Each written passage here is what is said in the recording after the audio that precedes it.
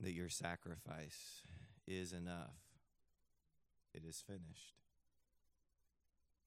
Thank you that it has carried all the way 2,000 years later to us and is applied to us. And every moment we are justified before you because of him. So, Lord, we give you thanks and praise. And we thank you that you are the risen King and you will return. So, Lord, we sing and hear your word with anticipation, longing to be about your business. Come and have your way in this place today. In Jesus' name, amen. Please stand.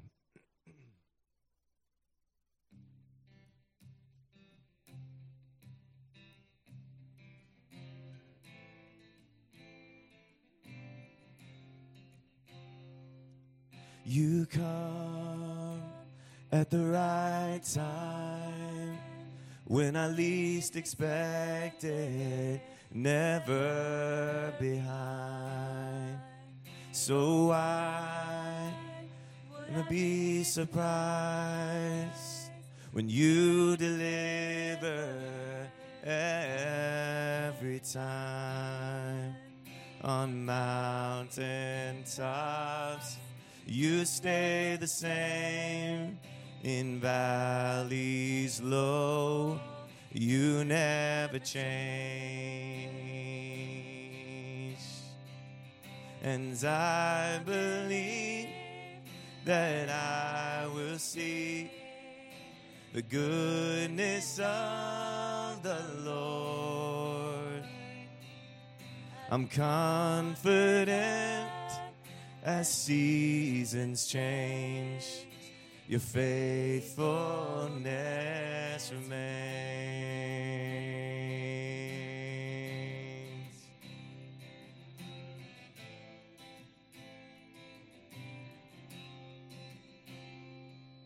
You go before me to prepare a blessing. You make a way.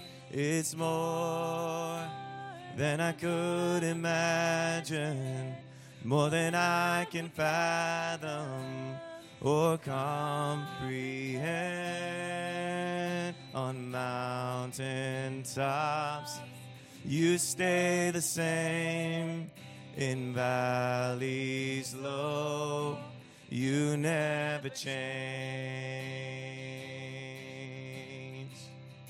And I believe that I will see the goodness of the Lord.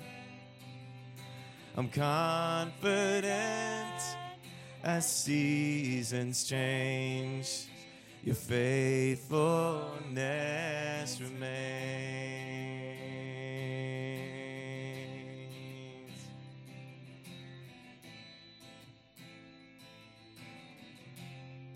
God of my present, God of my present, God of my future, you write my story, you hold it all together.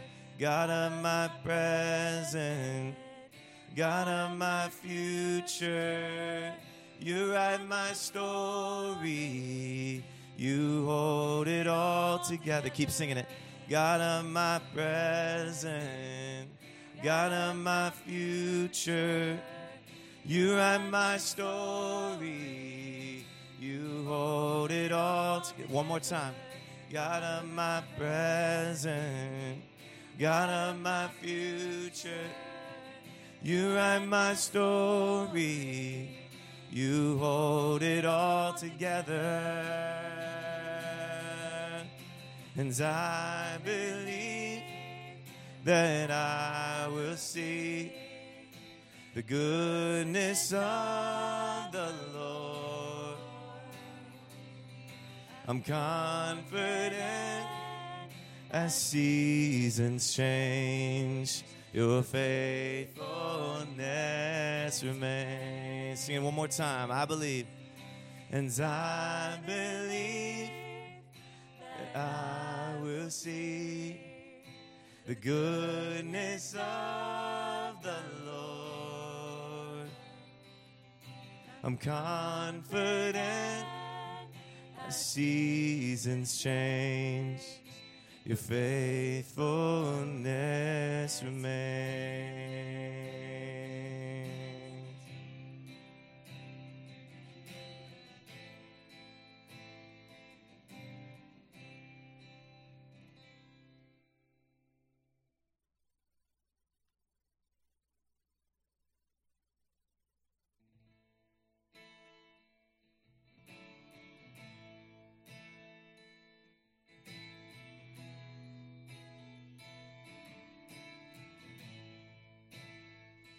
I sought the Lord, and he answered me and delivered me from every fear. Those who look on him are radiant.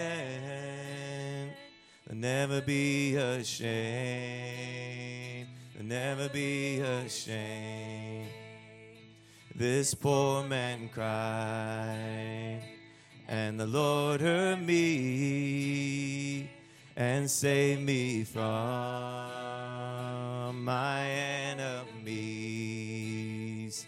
The Son of God surrounds his saints.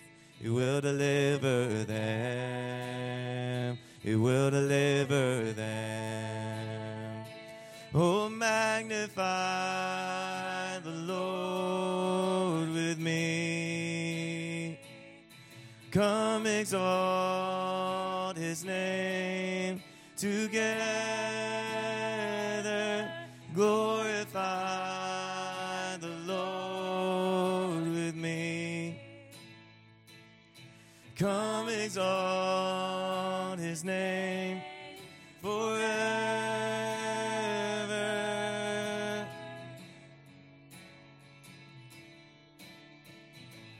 Taste and see, oh, taste and see that the Lord is good. Oh, blessed is he who hides in him. Oh, fear the Lord, all you his saints. He'll give you everything. He'll give you everything. Sing that again. Oh, taste and see that the Lord is good. Oh, blessed is he who hides in him.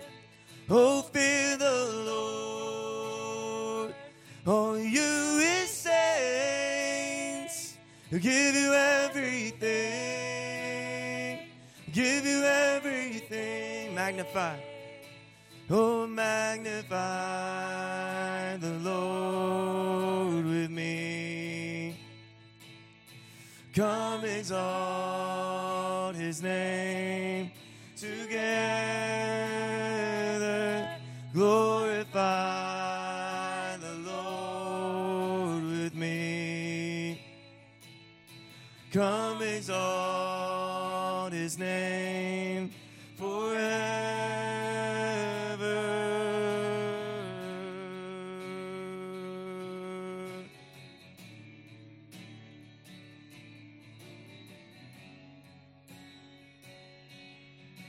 Let us bless the Lord.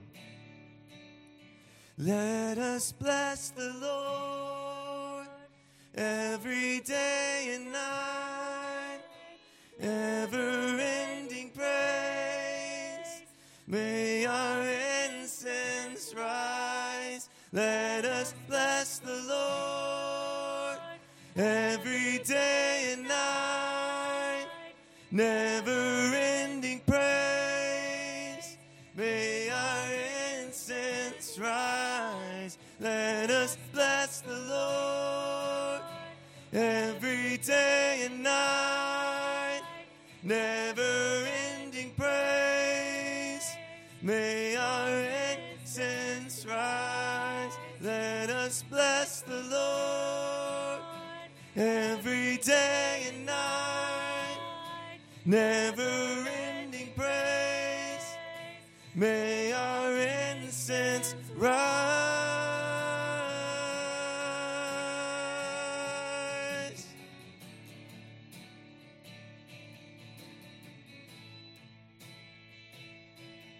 Magnify the Lord.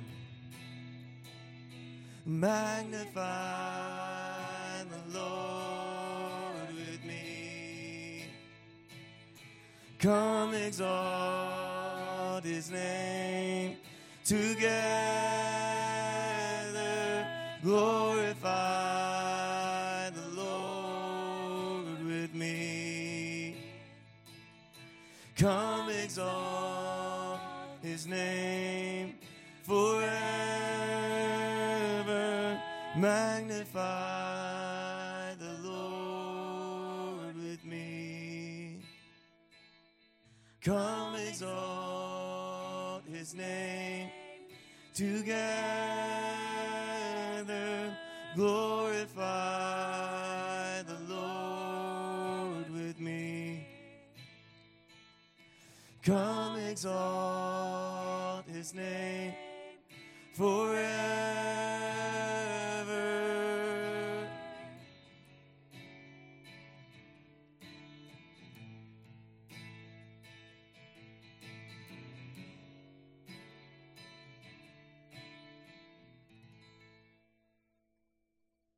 Gracious Lord, we thank you so much that we can come and exalt your name together. We rejoice in your kindness toward us. Amazing grace. How sweet the sound that saved a wretch like me. Lord, we thank you that when we had no hope, no way of rescuing ourselves or those we care about, you came to the rescue. We thank you that Jesus paid the debt in full so that all who believe are saved. We thank you, Lord, for your marvelous grace.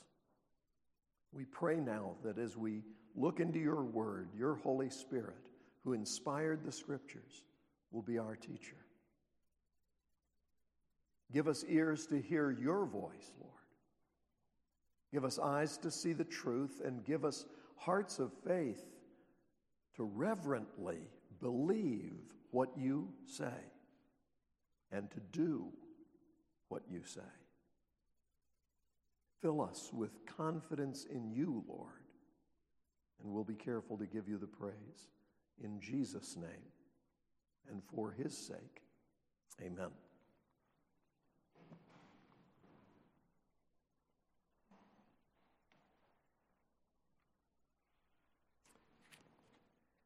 If you would please open your Bibles to the book of Nahum. Nahum. You may have to hunt for a moment. Not one of the more popular books in the Bible. I think I've shared with you before my friends at French Camp Academy many years ago, 3 of whom were flying in a small plane. And the dean of students was the pilot. The history teacher, also a football coach there, was one of the passengers.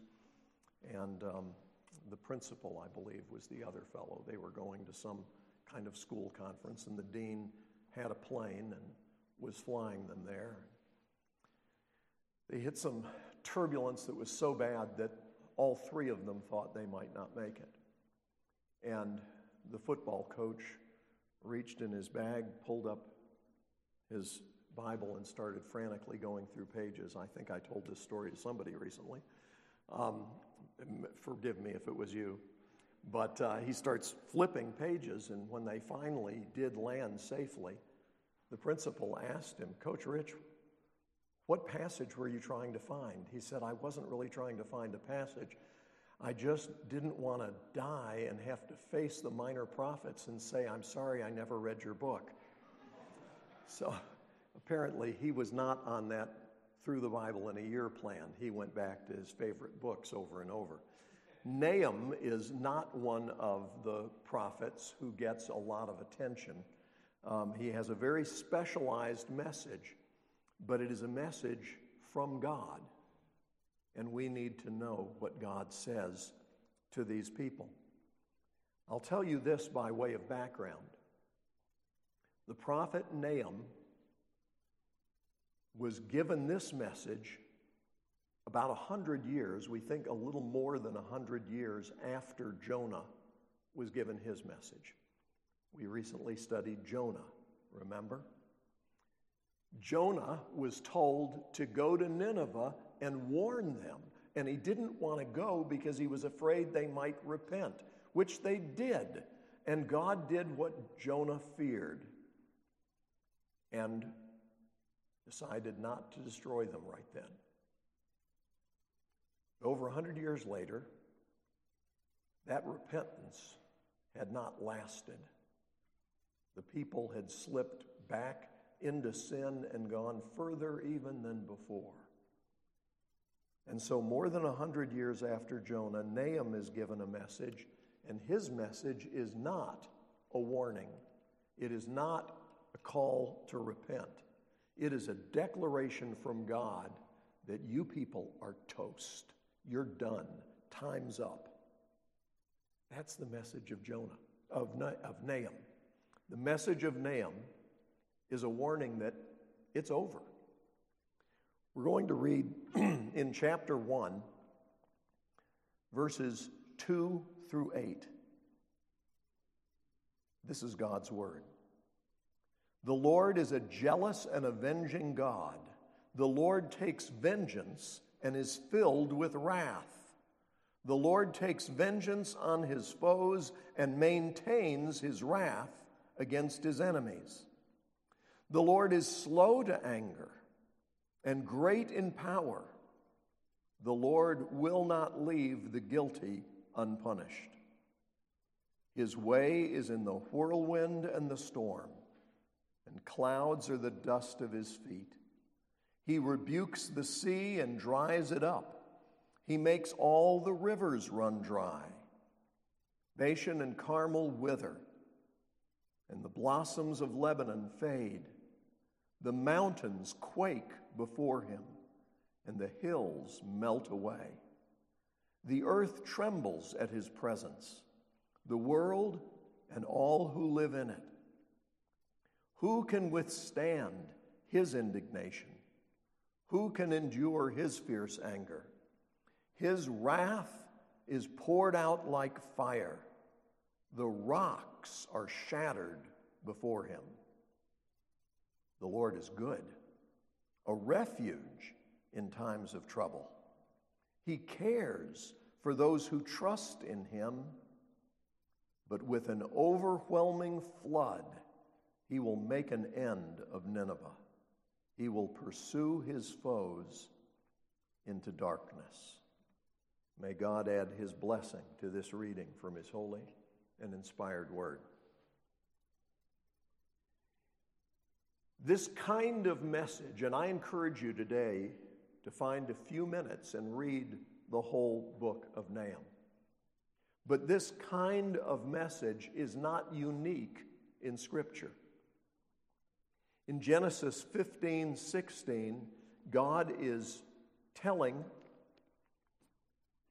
Abraham about what's going to happen in the future. The fact that he's going to be the father of many nations, and he's going to have a son in his old age. And his descendants are going to go into a country not their own. They'll be enslaved and mistreated 400 years. God tells them how long it's going to be.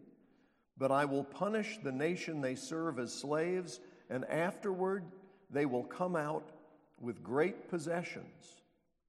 This is in Genesis 15. You, however, will go to your fathers in peace and be buried at a good old age. In the 4th generation, your descendants will come back here, for the sin of the Amorites has not yet reached its full measure. What is God saying? He's saying these people are doing terrible things, but it's going to get worse and worse and worse and worse. But there's a point where I'm drawing a line.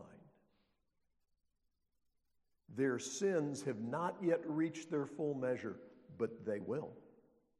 And when they do, they will be destroyed.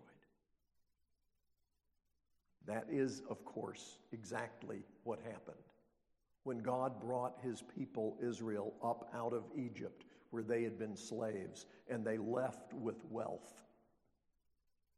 And they went into a promised land that God had said would be theirs. And when they went in, they were told to act as God's instruments of wrath upon his enemies and destroy the people who lived there. Don't intermarry with them. Don't just try and get along. Wipe them out. I don't think God's telling people to do that anymore. You're right. Now God is saying that he has sent his Son to offer salvation, and we are to engage in spiritual warfare, taking every thought captive to the lordship of Christ, proclaiming the good news, standing against demonic foes, bringing healing and blessing to the nations. But God is going to send King Jesus back, not as the humble suffering servant, but as the King of kings and Lord of lords, before whom every knee will bow. And as a result, we need to remember what God has promised in John 3:36. I always say everybody loves John 3:16. But John 3:36 doesn't get quoted as often. Whoever believes in the Son has eternal life, but whoever rejects the Son will not see life, but God's wrath remains on him. God's wrath remains on him. Remains? Yeah, because the reason Jesus came is that all of us, Ephesians 2, were by nature creatures of wrath. All of us in our natural state were guilty of sin and under the wrath of God. We have a plethora of people today saying, I don't think that what I want to do is sinful because I was born this way. Well, let me tell you about how I was born. I was born a sinner. I was born a sinner. I can't say because I've always been inclined toward selfishness and dishonesty that there's nothing wrong with that. Because I've always been kind of, wanting the best for myself, that, greed is wrong. Greed is wrong. Dishonesty is wrong. Arrogance is wrong. Whatever your particular sin is, isn't justified by the fact that it runs in your family or that you were born that way. We were all born sinners. We were all under the wrath of God. The only hope for anyone is that Jesus came to save sinners. And so it doesn't matter what your particular sin is, you need to be born again. And when you're born again, God isn't still holding your sin over your head and counting that against you. But you're not to continue in it. God forbid. So when you and I are saved by God's grace, we're no longer under his wrath. We are now under the blood of Jesus. We are declared righteous in God's sight on the basis of Jesus' sacrifice and his righteousness. And so God sees me not in terms of my natural inclination, not in terms of my past performance. God sees me in terms of the perfect righteousness of Jesus Christ. Hallelujah. So, 2 Thessalonians chapter 1 tells us that it isn't just the people of Nineveh who are in trouble.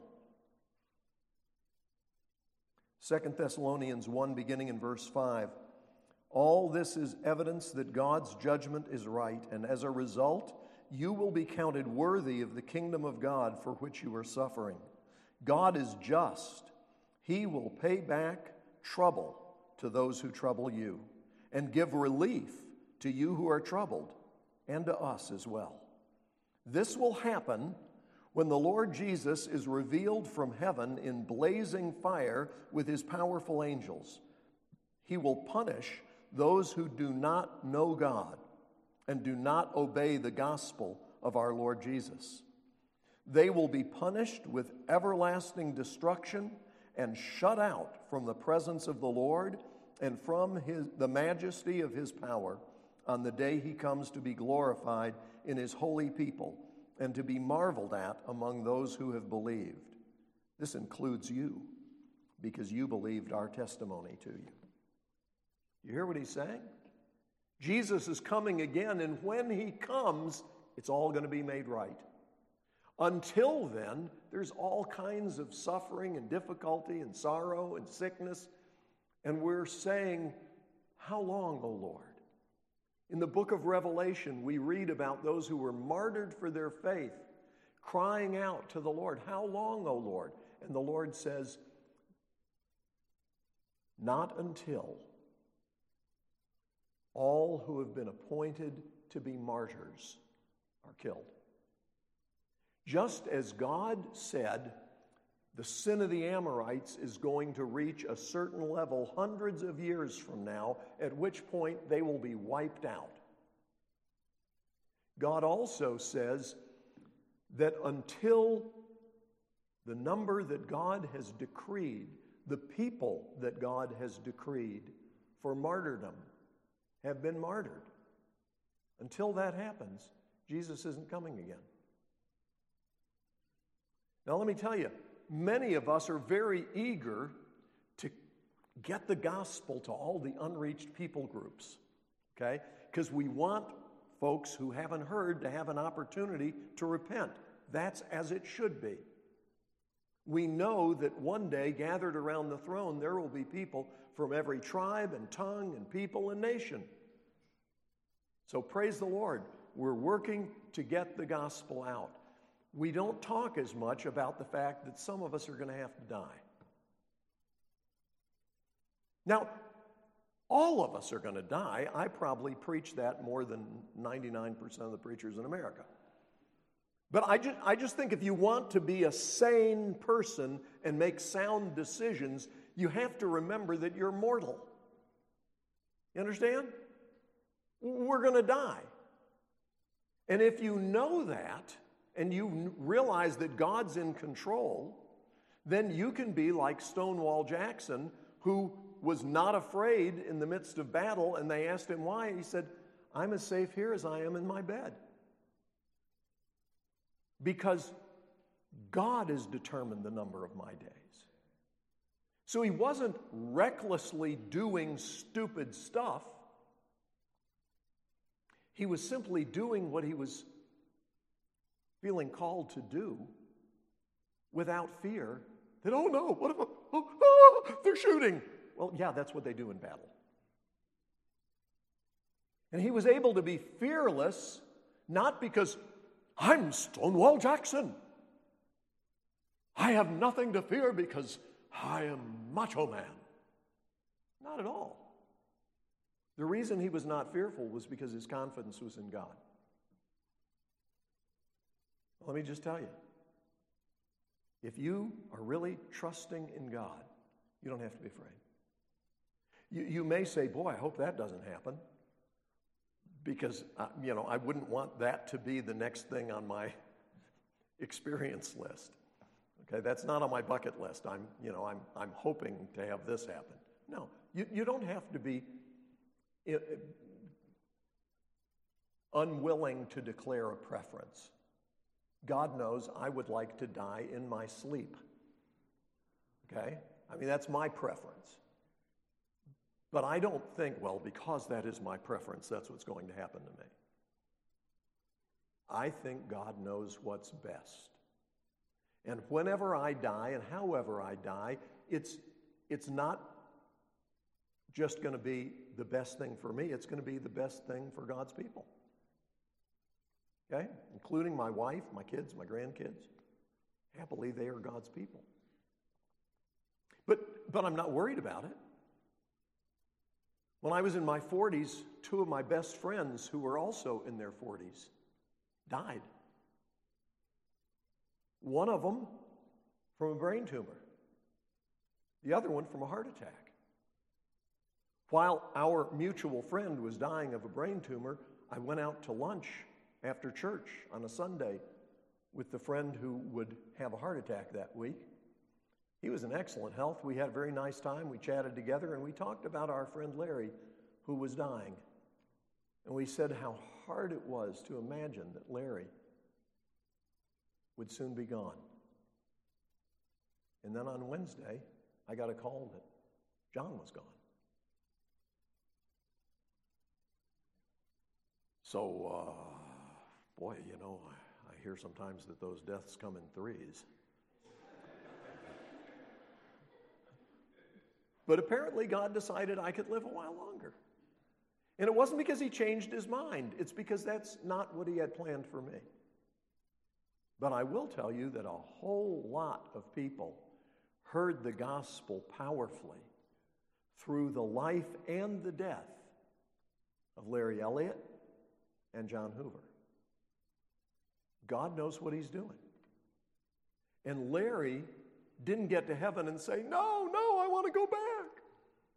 And John didn't do that either. You and I don't have to be afraid. But what if there's this country like Nineveh that, deserves destruction and God decides to destroy them before Jesus comes back? I'm glad you asked that question. What was it exactly about Nineveh that was so hideous? Well, they were extremely arrogant. We're number one. That would have been the Chariot's bumper sticker. They were very arrogant, and the reason was because they had a tremendous military, better than anybody else's. Not only that, because their military was so successful in going out and conquering other places, they had accumulated enormous wealth. And so they had tremendous riches, tremendous military might, and tremendous pride.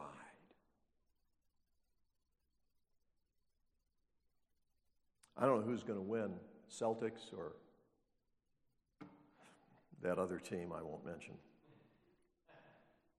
I don't know. I mean, you got Christians on both teams. They give witness, for their faith. But I will tell you this. I believe there are going to be some of the players, all praise to God. Some of the players, yeah, baby! Which is not so obnoxious if they didn't also claim to be followers of Jesus. When the final game in the finals is played, I believe there will be a lot of boasting.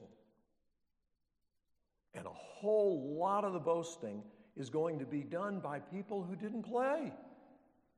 You know what I mean? People who didn't even have a ticket to watch the game live. People who were watching on somebody else's screen. But they're going to go out from that saying, yeah, we're the best. Let me just tell you, that's obnoxious. You're not on the team. You weren't drafted. But you know what? It's a problem not just in the NBA Finals. It's a problem from the human heart. Arrogance. Another problem they had that went along with the riches, they didn't only achieve their riches through military conquest. They also achieved it through their business community. Look toward the end of Nahum's prophecy.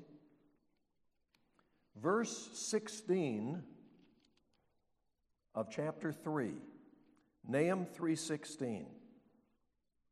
You have increased the number of your merchants till they are more than the stars of the sky.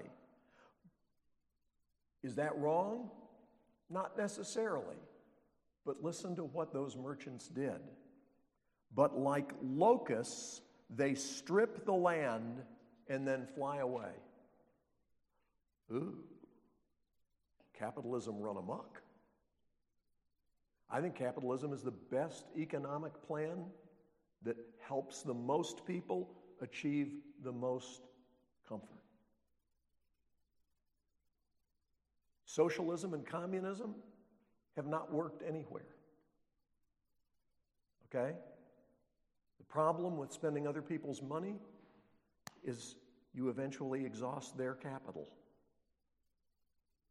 So I'm for capitalism, but I'm also for responsibility.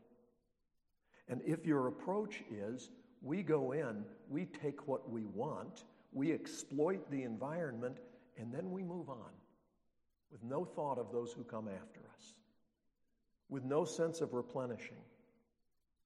That's irresponsible, and God doesn't like it, and the Ninevites did it, and it's one of the things God said they were going to be judged for. Just so you know. Oh, Pastor, please tell me you're not becoming a tree hugger. I don't think I've ever hugged a tree. Okay? But I do believe that it's good to plant them and not Bartlett pears. It's not, but what is the kind? Is it not a Bartlett pear? What's the terrible kind of pear tree? Bartlett pears, I think, actually have pears. You can eat them. Bradford pears, thank you very much. Not Bradford pears. Don't plant those. Those are terrible for the environment. But here's the thing. If your approach to the environment is just selfish, the problem is not emphasis on the word environment. The problem is on the word selfish. That was the problem. It wasn't that they had too many merchants. It's that they multiplied their number of merchants and then went in and just stripped the land. Don't do that. Don't do that. Cultivate it. Be a blessing. Not only that, they were a people who were engaged in idolatry. And you know, one of the main forms of worship in their idolatry was sexual immorality. And God actually cares about people's sex lives. Because, let's say it together, sex is designed by God to be an expression of love between a man and a woman who are married to each other. And so when people just say, I don't care, I'm going to do what I want that brings me pleasure when I want, the way I want, you're thumbing your nose at God. And you're under his wrath. 1 Corinthians 6 says, don't think that people who live like that are going to enter the kingdom. They're not. But then thank God 1 Corinthians 6 says, and such were some of you, but you've been changed. So, they were a people who were engaged in idolatry, and with that came sexual immorality and witchcraft. Because, as Scripture says in the Old and New Testament, those who sacrifice to idols are sacrificing to demons. The idol in and of itself is nothing, but there are demons behind the idol. You know what else, though, they were famous for? We said arrogance regarding their riches and military might, greed, sexual immorality as part of their idolatry, along with witchcraft. But one more thing.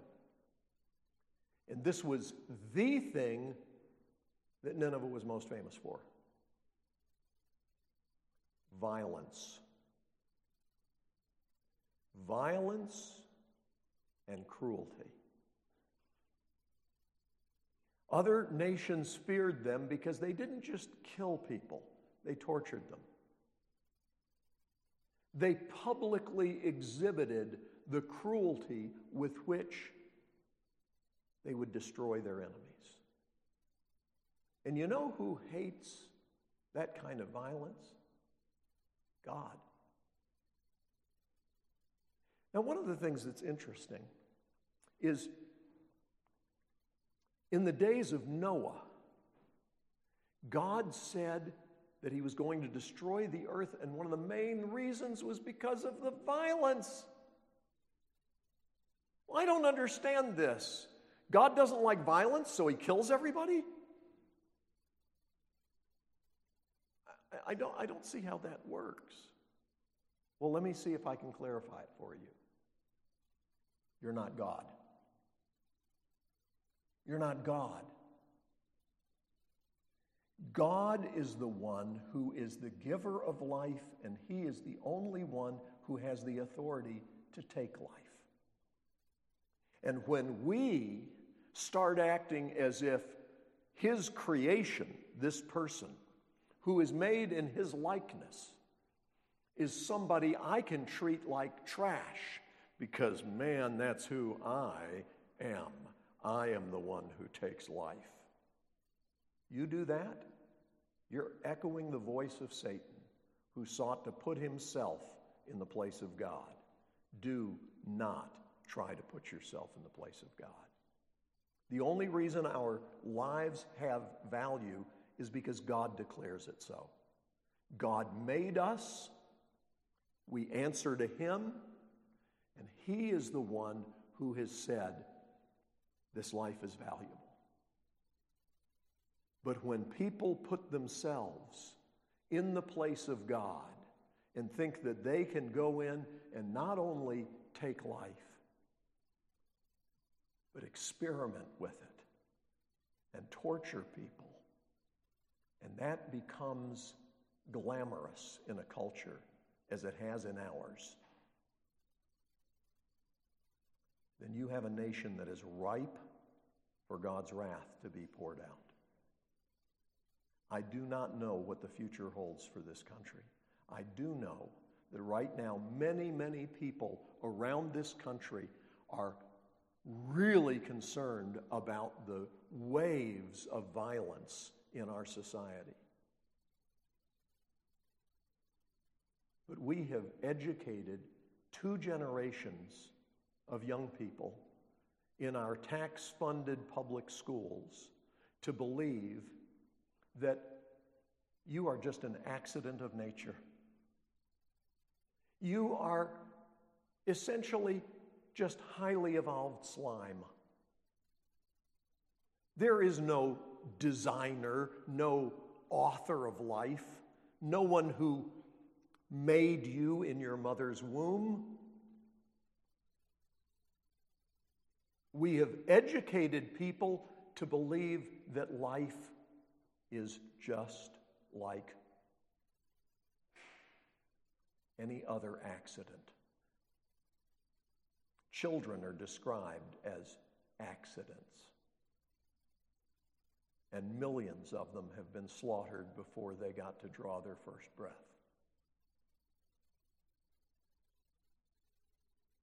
And so far, the courts have not been willing to stop it. I pray God we're about to see a change.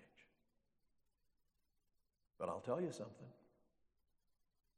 We've already killed millions. Millions.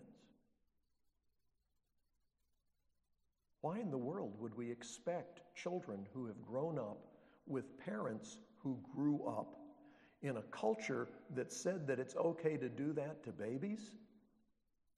Why would we expect them to value life?